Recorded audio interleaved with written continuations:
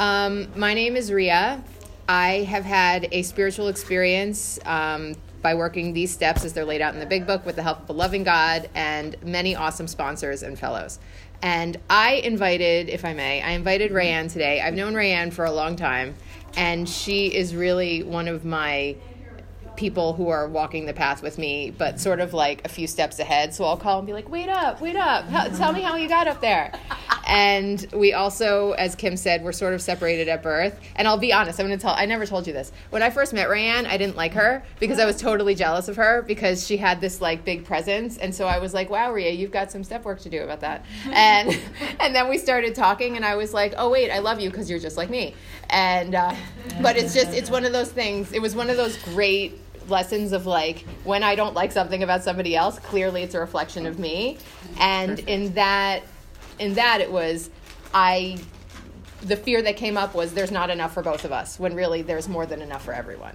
So anyway, why don't you introduce yourself? I'm Rayanne. I'm a recovered alcoholic. Hi, Rayanne. And I too have had a spiritual experience through these steps, many sponsors, and amazing women like Ria.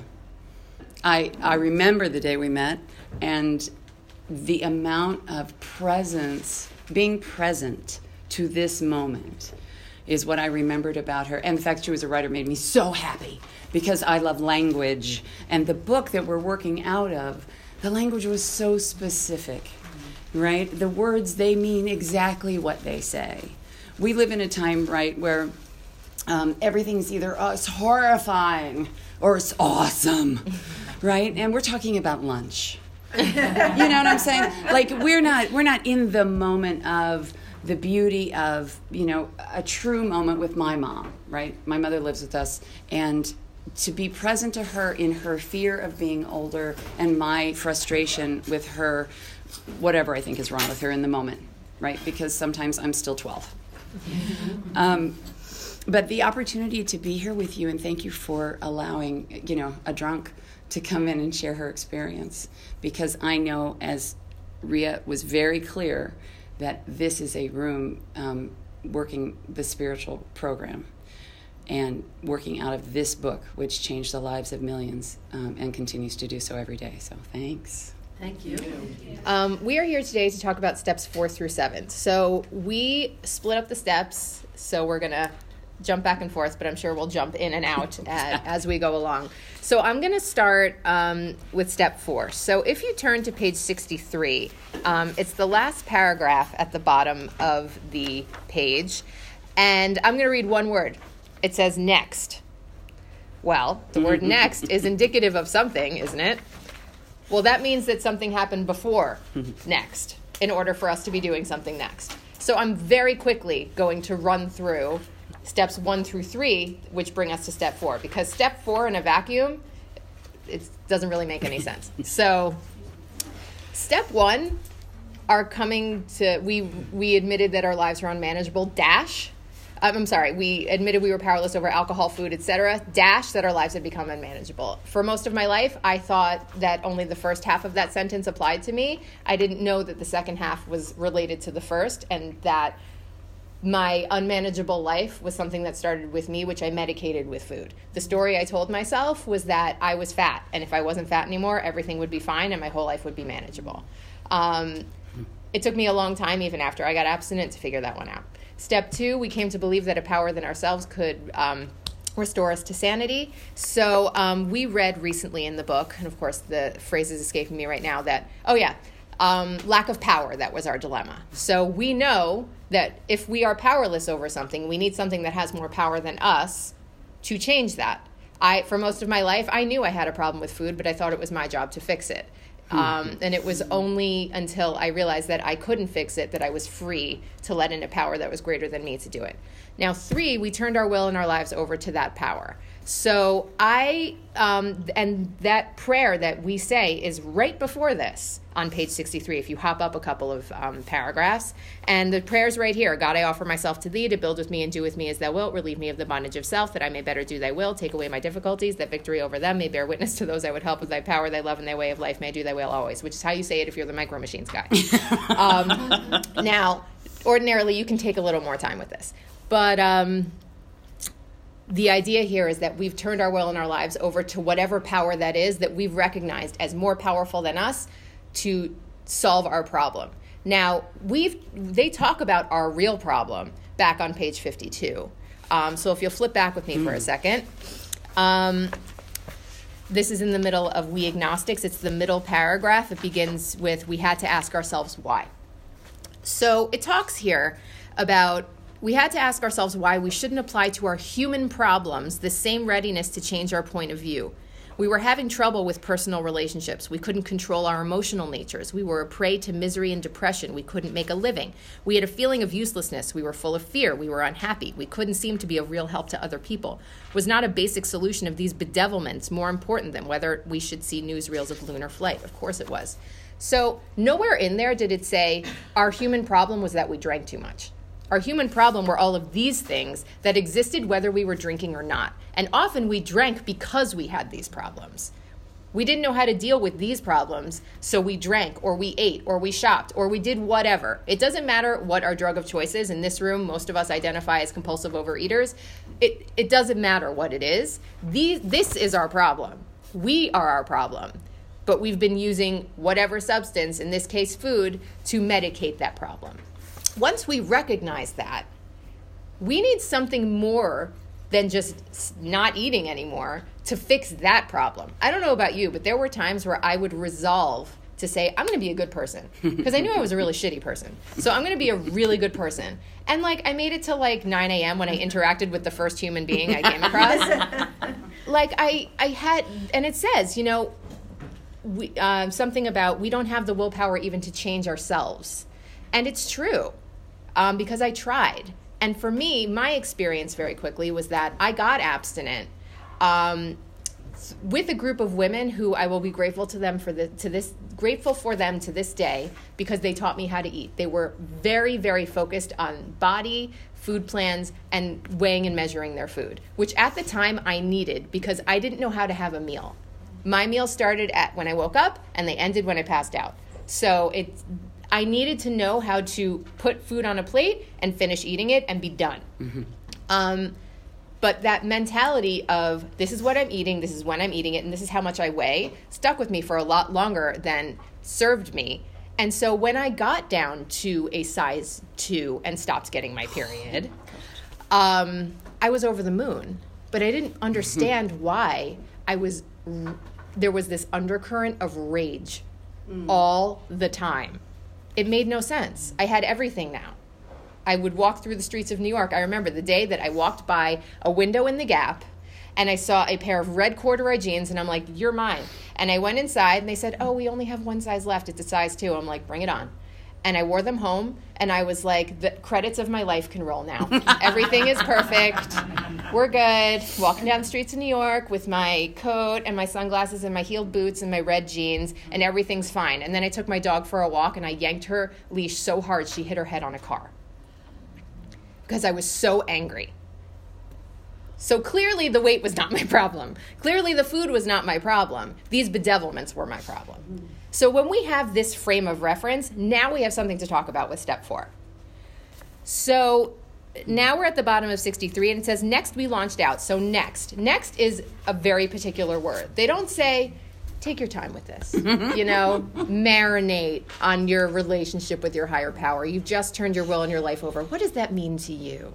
Take 6 months to write about that. They don't say that. They say next. Right now, get off your ass and do it. That's what they're saying. Because we don't have time to waste. And they tell you this. You don't have time to waste. It is only a matter of time if you do not have a spiritual experience until you pick up your substance of choice again. Because we are powerless. We've established this already. And if we don't have a spiritual experience, that's where we're going to go. So if you don't want to mess around, then get on it. That's what they're saying. Next, we launched out on a course of vigorous action, the first step of which is a personal house cleaning, which many of us had never attempted. Though our decision was a vital and crucial step, it could have little permanent effect unless at once, similar to next, followed by a strenuous effort to face and to be rid of the things in ourselves which had been blocking us. Our liquor was but a symptom, so we had to get down to causes and conditions. So they've just said it right here. Food, liquor, shopping, whatever it is, that's not our problem. That has been our solution. But the solution is no longer serving us. It's like you're taking a medication for something, but you're starting to take too much and it's poisoning you. You got to come up with a plan B. Mm-hmm. So now they're talking about how we do step 4. So a business that takes no regular inventory usually goes broke. I mean, think about it at Target, right? They're constantly switching stuff up on the shelves. If they left the same thing there that they've had since 1998, they wouldn't be like the hugest store chain in the world, you know? Our one object is disclosed damaged or unsalable goods. That means if this thing's not working for you, get rid of it. You need to acknowledge that it's there so you can, if it's not selling, get rid of it. If it's not serving you anymore, acknowledge that and stop falling back on it, and let's move on. It says, we did exactly the same thing with our lives. We took stock honestly. First, we searched out the flaws in our makeup which caused our failure. Being convinced that self manifested in various ways was what had defeated us, we considered its common manifestations. So this, for me, was sort of like, you know that emoji where like half the head is like popping off, like the, and it's like this, myself was the cause of all of the problems in my life. And I was like, no. The problems in my life are because of God, or because of my father, or because of my mother, or because I was fat, or because of this, and this. It took me a really long time to realize that the way that I approached the world was the cause of my problems. And they talk about that in step 3, how we've acted like the director in a play that we've been cast in. And I will tell you that actually truly happened to me. I was in a play in high school, and I was one of the actors in the play, and they hired like a professional director to come in and direct this play. And I was like, no, I got this. And like started giving notes to the other actors. And like, God bless them. I was so confident about it. They actually listened to me. But the one line, if you look back on page 61, this line is my disease in a nutshell. If I only read this line ever, I'd be like, right. Middle of the second paragraph, it says, this is basically like if you manipulate to get what you want, it says what usually happens. The show doesn't come off very well. He begins to think life doesn't treat him right. He decides to exert himself more. He becomes on the next occasion still more demanding or gracious as the case may be. Still, the play does not suit him. That right there is a mic drop. Still, the play does not suit him. Which means that I can manipulate my life to be exactly the way I want it to be, and something's still going to feel wrong in here. I still will not feel comfortable. Something's going to be off. And even when I had everything I wanted, I had a thin body, I was married, I had kids, I had all of those things I was told I was supposed to want, and I still dragged my husband around for 5 years moving from place to place because I was like, no, this place is going to be better. No, this place is going to be better. No, this place is going to be better, because still the play did not suit me. I needed a spiritual solution because the home I was looking for, I needed to find in here. Mm-hmm. And the way we do that is to clear out all the junk that we've hoarded in our homes for so long that are taking up space. So there are 3 things they say that have been blocking us. The first is resentment. So it says, resentment is the number 1 offender. This is page 64, bottom paragraph. It destroys more alcoholics than anything else. From it stem all forms of spiritual disease, for we have not only been mentally and physically ill, as we know, we have been spiritually sick. When the spiritual malady is overcome, we straighten out mentally and physically. In dealing with resentments, we set them on paper. We listed people, institutions, or principles with whom we were angry. I remember when I said to an old sponsor, I don't know what a principle is. And she said, yeah, because you don't have any. Oh, my. And she was right. My only principle was, how is this working for me? That was the only principle I had. We asked ourselves why we were angry. In most cases, it was found that our self-esteem, our pocketbooks, our ambitions, our personal relations, including sex, were hurt or threatened. So we were sore, we were burned up. So if you look on page 65, they give you a very comprehensive example of what a resentment list looks like. Now, I know there are lots of people who have worked the 4th step in lots of different ways, as I have, but the way it's worked for me is by following the directions exactly as it's been in this book. This was how I had my spiritual experience. I did a lot of training for the Olympics, I like to call it, by doing a lot of like workbook stuff. And at the time, I guess it was what I was ready for, but once I really did it the way it was outlined in this book, that's what got me there. And so as Rayanne mentioned, I am a writer, so I like to tell the whole story. If you'll notice, the 4th step is very sparse. you're telling, see, for me, I can tell the whole story in a way where it's angled just right, that I come out looking like the good guy. Exactly. Whereas here, it's like, you read these resentments and it's like, you're a jerk, buddy. You know, there's no getting around the fact that somebody did something to me. I mean, look at Mr. Brown, right? Mr. Brown, I'm resentful at his attention to my wife, told my wife of my mistress, and Brown may get my job at the office. That asshole, he told my wife I was cheating on her. You know, just that one right there. Next one, she snubbed me. She had her husband committed for drinking. My employer, he threatens to fire me for drinking and padding my expense account. What a jerk, right? Ugh. My wife misunderstands and nags, wants to put the house in her name. So, you know, we can laugh at this because it's so obvious that the common denominator in all these resentments is this person. But in my own life, I can't see that. I only see what other people have done to me. But here's the thing. If I acknowledge the fact that the problem really lies with me, that's hugely freeing. Because before, if I thought the problem lay with everybody else, then I was screwed because there's nothing I can do to change other people. If the problem lies with me, that's where I have control. That's where I don't like to use the word control, but that's where I have room to maneuver. And I can make choices. So here it talks about what it affects.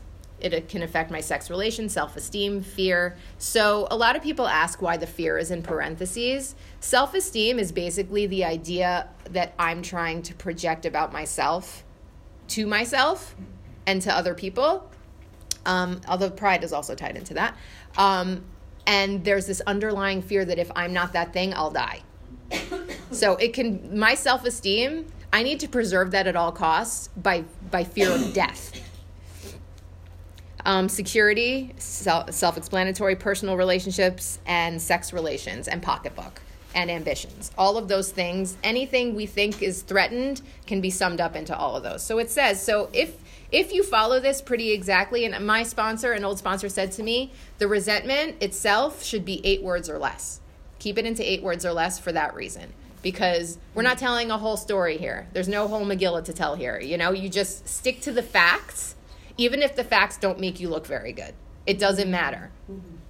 A lot of us like to angle things so that, as I said, we come out looking good, assuming that if other people knew the truth, they would reject us or they would judge us. One of the most freeing things, which I'm sure Rayanne will talk about, is that when we come out and we tell the truth about the darkest parts of ourselves and other people say, yeah, I did that, there's something liberating about that. There's no more of that who's better, who's worse. We're all evened out on this human plane. Amen.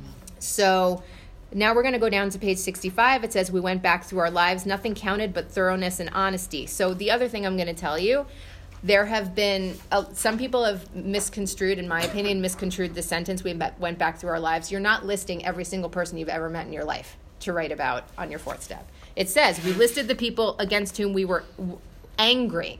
If you have been angry at this person, they go on the list. If it's like a kindergarten teacher who you didn't like so much, but there's nothing that made you angry about them, they don't need to be on the list. I made a big mistake the first time I ever wrote a 4th step out of the book where I listed anyone I could possibly think of who I might have had something, because I was so scared of doing it wrong. I wanted to earn like a PhD in Big Book. And it took me 10 months to write this, which it served me for sure. But I gave myself a lot more work than was necessary. So you just have to ask yourself, was I angry at this person? Even if you're not angry at them anymore. If at one point you were angry at them, they go on the list. If you weren't angry at them, they don't need to be on the list. Very simple.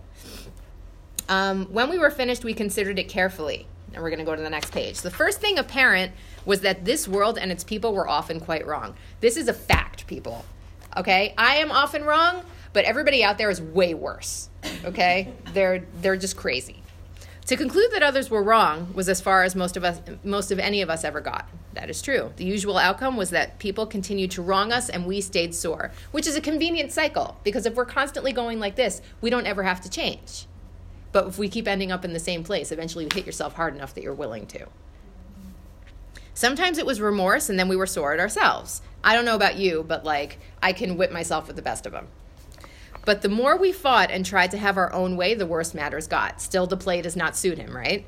As in war, the victor only seemed to win. Our moments of triumph were short-lived.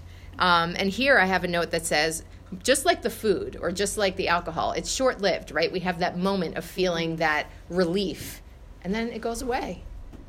These little emotional victories that we think we have over people when we have a fight with someone and we win, right? We say the right thing and then we walk away. Yeah, we won. We won the battle, but we didn't win the war. It is plain that a life which includes deep resentment leads only to futility and unhappiness, which is so not fair, because I want to be self-righteous. And I'll give you an example. There was one time, so my mom died 10 years ago. My dad got married about 12 minutes later, and he married a woman who none of us like. And bless her heart, she chose my dad, and they are together, but it was rough going in the beginning, very rough going. My family had a summer house out in Cape Cod, and she moved in and took down stuff from the walls and started putting up pictures of her family, and when we walked in, there were people on the walls that we didn't know. It's her house. She married my dad. This is like 9 years after they got married that I can say that. The time it happened, I was like, bitch, let's take this outside, okay? And so, I was ready to take off my earrings, take off my ring. Let's do this. And so there was, and excuse my swearing, I can't help it. It's a character defect I'm quasi-working on, just being honest. And we got in an argument, and she grabbed my arm during the argument. Right, I was going to be like, this is assault, girl. Long story short, I called my sponsor, and I gave her the whole story, and can you believe? And she did. And she's like, well, what did you do? And I was like, you are no longer my sponsor, and I hung up on her. No, I'm kidding. I didn't do that. No, so I acknowledged that I baited this woman. I wanted her to get in a fight with me so I could show my dad, see what you did to your kid? See how bad she is? You should divorce her.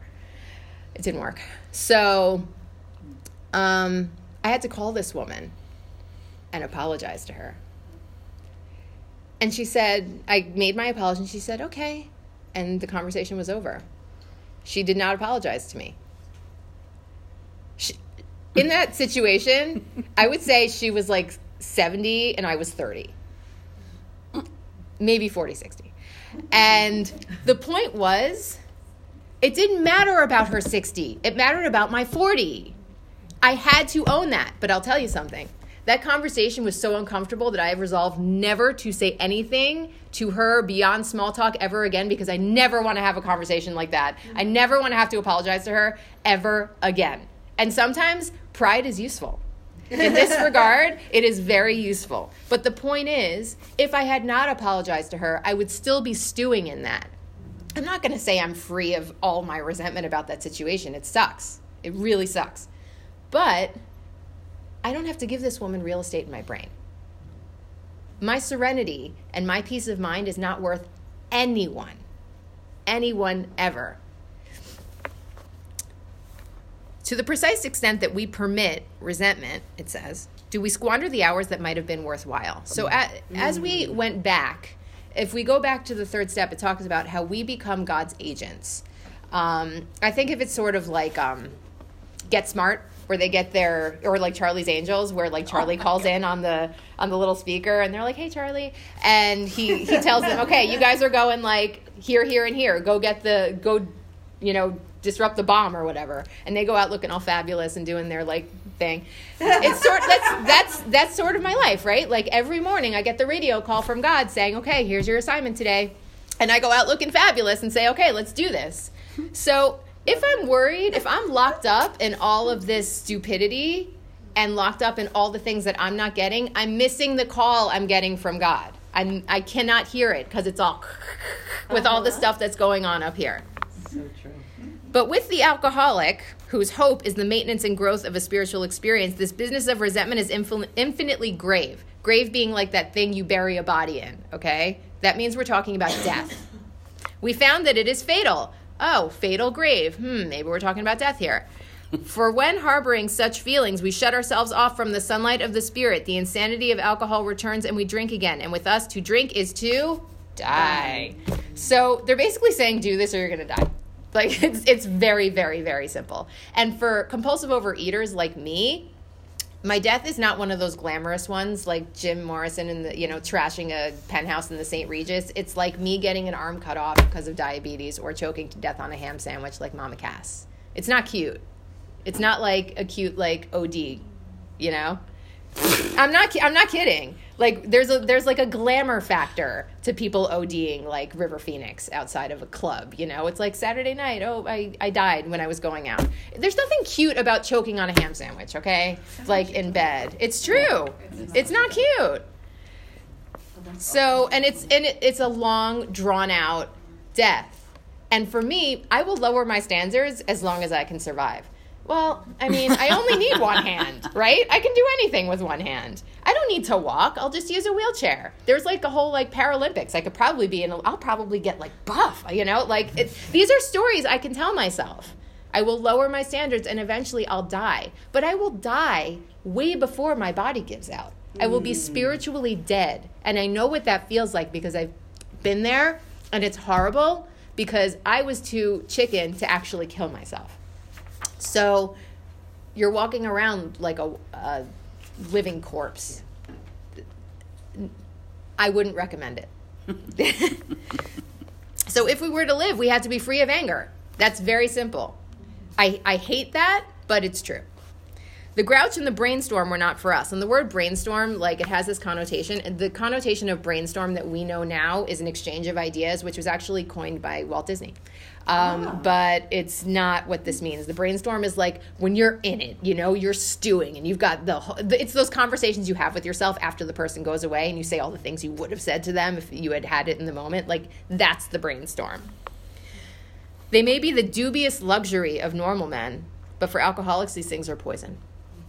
So they're telling us we can't live like that anymore. We cannot live playing tit for tat with people. Tit for tat with ourselves. It doesn't work like that. If we're going to be living in freedom, then we can't get caught up in our own traps. So I'm going to quickly go through what they call the turnarounds, which is the next section of the resentments. So what they're saying is we turn back to the list for it held the key to the future. We were prepared to look at it from an entirely different angle. The angle we always looked at it was, you're wrong, I'm right, or I'm blameless. Whereas this time it's like, you could be 99% wrong, but what's my 1%? What role did I play in here? And even if someone is 100% wrong, if I hold on to the resentment against them, if I spend my life hating them, that's my part. Because I know there's been a lot of... I've read a lot of articles of people who have trouble with the 12 steps, with this part of the 12 steps where they have to look at their part, particularly if they're victims of abuse or rape or something like that. There is no questioning that the person who abused you is 100% wrong. No question. This is not a debate, especially if you're too young to say anything. There's no question. If someone rapes you, they're 100% wrong. You did not ask for it. You have no part in it. There's nothing. It's not you. However, if 20 years down the road, you are still living your life in anger and rage, and you're cut off from the sunlight because of how much you hate this person, that's on you. Nowhere, anywhere does anyone say that what they did was right. It is not right. No one should ever have to go through any experience like that, ever. But you are free to let them go whenever you're ready. Hopefully sooner than later. That's what forgiveness is. Forgiveness is not condoning what someone else has done, but letting go of it and not carrying it around with you for the rest of your life. It doesn't have to belong to you, even if it happened to you. If anything, it can be fuel to help someone else. We began to see that the world and its people really dominated us. And that's true. If something somebody else did makes me mad, then they're controlling me. If I'm trying, and my mother, this is my mother's big book, by the way. My mom was in program, and she also worked the steps. And so when she died, my dad gave me this, and so I use it. And one of the things she said in here is, I don't remember where she wrote it, but she says, if I'm trying to control someone else, they're controlling me. And that's what it is. If I'm trying to control my life is controlling me because I'm locked in this idea that I can control things. I can control other people. And if only they were like this, I would feel better. I've handed them control of my life. Because what if they don't do that? Then I'm screwed. In that state, the wrongdoing of others, fancied or real, had the power to actually kill, which we see because if we're locked in that and then we're going and using it over it, then we could die. How could we escape? We saw that these resentments must be mastered, but how? We could not wish them away any more than alcohol, which we said we can't get rid of these things by ourselves. So this was our course. And so the directions here, this is what they're telling us. Before we embark on the turnarounds, we look at every person that we've had a resentment against and we pray for them. I hate that. In fact, I told my aunt once, my aunt was really mad at someone, and she was, telling me about it. I'm like, why don't you pray for them? And she laughed so loud, I had to move the phone away from my ear.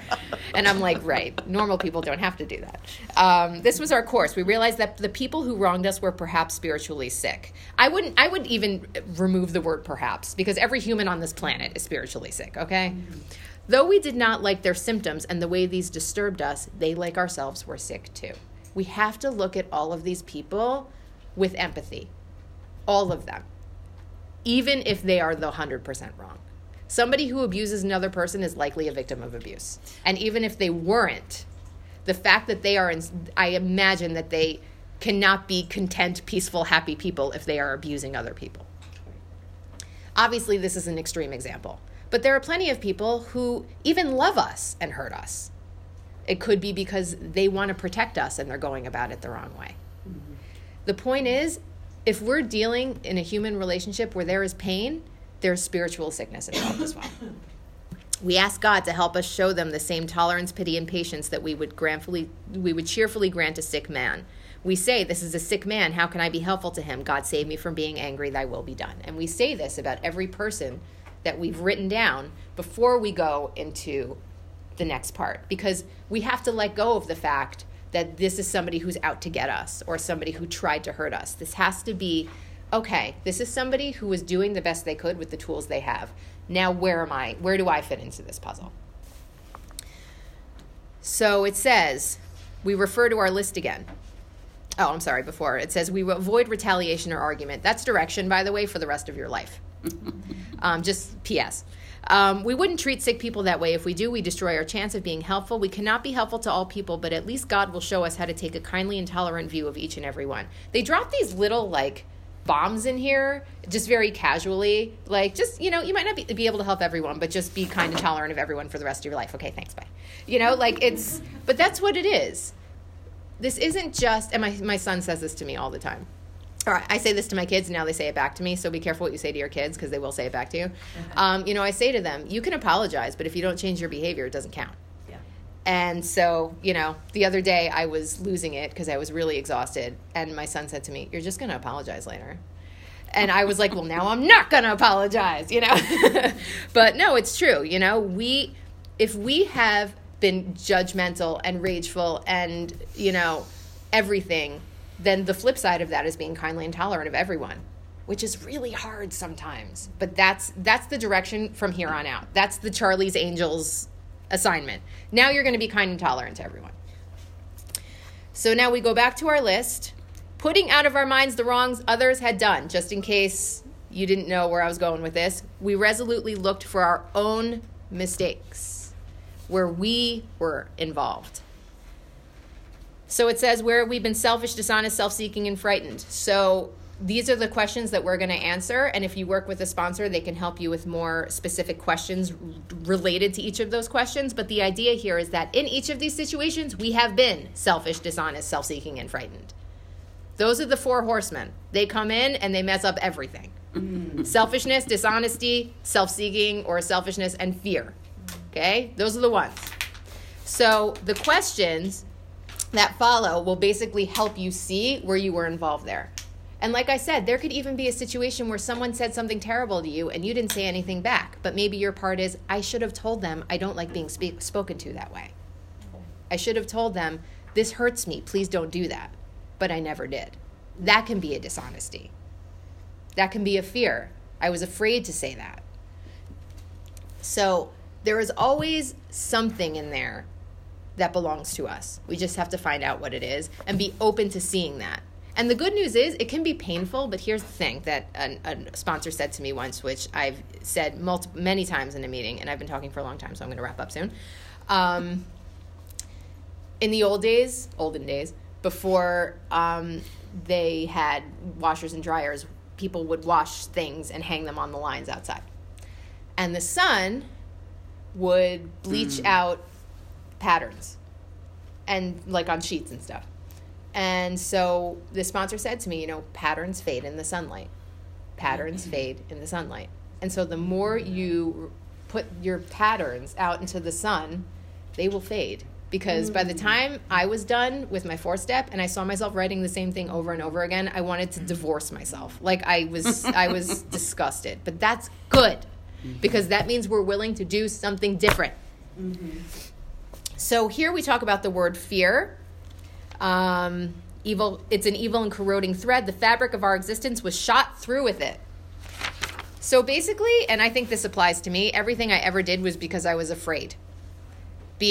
Usually I was afraid of dying. Somehow I could work out a situation where this would end up with me dead in the gutter somewhere.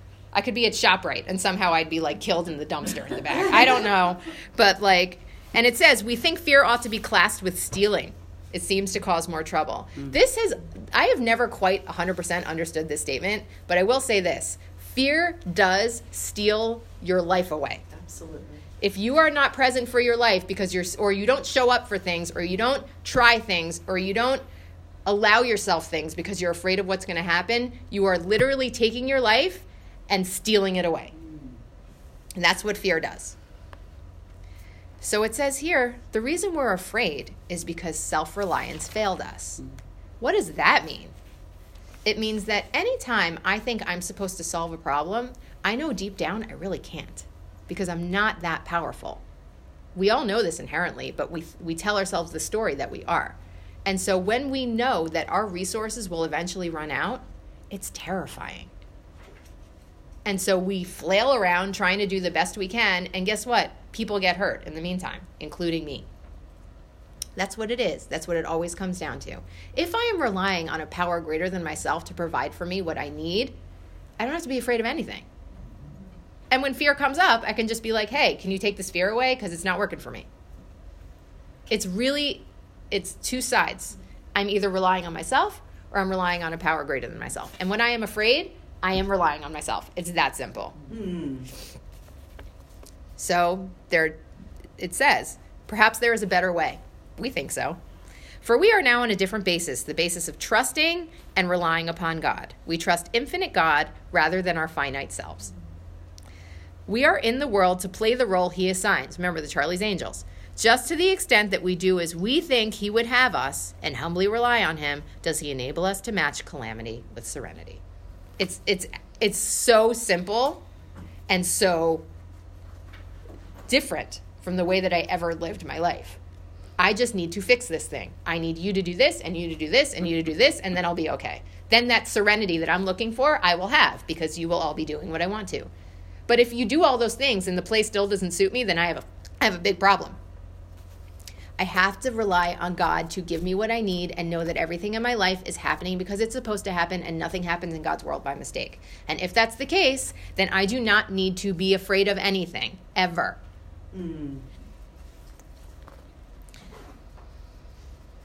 So it says, when we are afraid, we ask him to remove our fear and direct our attention to what he would have us be. Not how he would have us feel, not how he would have us think, and not what he would have us do. How he would have us be. And 10 times out of 10, it says, we need to be trusting and relying. That's it. If I trust and rely, I don't have to do anything else. The right answers will come. And it says, at once we commence to outgrow fear. I like the word outgrow because it's sort of like a child outgrowing their clothes. I'm constantly switching clothes out because my kids are growing. And it's like, this is a tool that I used as a child that I no longer need. I outgrow it. I don't need it anymore. I can pass it on, and hopefully it just sort of disappears. I'm going to also quickly touch on sex because I want Rayanne to have a chance to wow you guys. But what it basically, not to set an expectation. I know, but the bottom line is this with sex. The people on your sex inventory are not only people you have had sex with. They're people with whom you have had a romantic or sexual or any kind of flirty, any kind of engagement. It could literally be one conversation with the coworker in the staff kitchen, whatever. It doesn't matter. That goes on there. Because I know I've helped women who have only had sex with their husbands, but they also ended up having 10 or 11 people on their list. It doesn't matter. It's anyone with whom you've had that kind of engagement. That said, the question, it's not really about what happened. It's about what part you played in it. And when they say and there are questions that you answer here, it says, we reviewed our own conduct over the years past. Where had we been selfish, dishonest, or inconsiderate?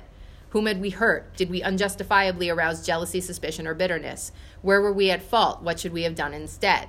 So a lot of people, and I have also been tempted in the past, the answer to what should we have done instead, well, just not been in that relationship. It's an answer, but it's not the only answer. Because you were in that relationship. It happened. So what could you have done instead? Let's say this was a relationship that wasn't a healthy one. You were in it. So yeah, you got into it. So what could you have done instead? Maybe my behavior could have changed. Maybe I could have been kinder. Maybe I could have, let them go earlier than I did. The point is, we need to look at our behavior in this relationship. Like I said, it could be 99 and 1, but that 1 is yours. Even if that person was absolutely terrible, if you are still angry at them, that's on you. And then we write a sane and sound sex ideal. My sex ideal turned out to be nothing like my life because I am married with 5 kids and I work full time. So if my husband has sex, he is a very lucky man. Because in general, I don't even have the bandwidth to think about sex these days. My sex ideal was like, we're going to feel intimate and connected and we'll really, just bare our souls to each other. Now I'm like, I'm going to freaking sleep. Good night. But that's okay. And at the same time, I also have to be open to what my husband needs. I was telling Rayanne last night, my husband gave me a talking to because he's like, I know you're busy. We're both tired. We're both working our asses off, but I'm here and I need something from you. So instead of preparing this morning, I had sex with my husband because I knew that I knew he had asked me for something. And being part of a sane and sound sex ideal is not just making sure I have what I need. If he needs something, I need to show up for that. And not just hide behind, I'm tired, I'm doing so much, and if he came to me and says, I need you to go pick up the groceries, I'd go pick up the groceries. I need you to have sex with me, I'll have sex with you. It can really be that simple. But that's being part of a relationship. I'm not even joking. It's like, if I lived in selfishness, I would say, I don't give a crap what you need. Look at how much I'm doing. And I will tell you sometimes I fall into that. But my sane and sound sex ideal now is I am part of a partnership where each person has needs that need to be met. So there it is. God alone can judge our sex situation. Counsel with persons is often desirable, but we let God be the final judge, which means gay, straight, trans, bi, whatever, you do you, and just don't hurt anyone. It's really that simple. We realize that some people are as fanatical about sex as others are loose. We avoid hysterical thinking or advice. Just chill out. It's just sex. It's not the end of the world. So that's that. So now it says, if we have been thorough about our personal inventory, we've written down a lot. We've listed and analyzed our resentments. We've begun to comprehend their futility and their fatality. We have commenced to see their terrible destructiveness. Hopefully, if you still don't, you might want to go back and do it again. We have begun to learn tolerance, patience, and goodwill toward all men, even our enemies, for we look upon them as sick people. We have listed the people we have hurt by our conduct and are willing to straighten out the past if we can. So now it says at the end of page 71, that being so, you have swallowed and digested some big chunks of truth about yourself. So I'm just going to quickly segue into step 5 and then give it over to Rayanne. So we have all this information, right? What are we supposed to do with it? We need to tell someone else about it. It says in step 5, we need to tell God and another human being. So telling God, the truth is, it's kind of redundant because God already knows. But you should tell God, because that way the channel's open, but you're not telling him you're not surprising God. God knew. God knew before it happened. By telling another person, you are opening the door to true human empathy and freedom. Because as I said before, when you take, I should say from my experience, when I have taken the dark things I have done, and I've done some dark things, and I've laid them on the table in front of another person, and they have said, you must have been in a lot of pain to do that.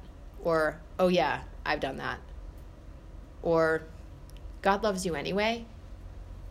That's it. I no longer have to prove myself. I no longer have to earn my place on this planet. We are all people who have made mistakes in the past. Out of our fear, all of these things, the 4 horsemen we talked about, we've all done terrible things. But we can also acknowledge them, make them right, and then help other people with them. Nice. So with that, I'm going to turn it over to Miss Rayanne. Thank you, ma'am. Yep. You know what, I'm going to stop it now because that'd be a good stopping point for part 1. Okay. Good.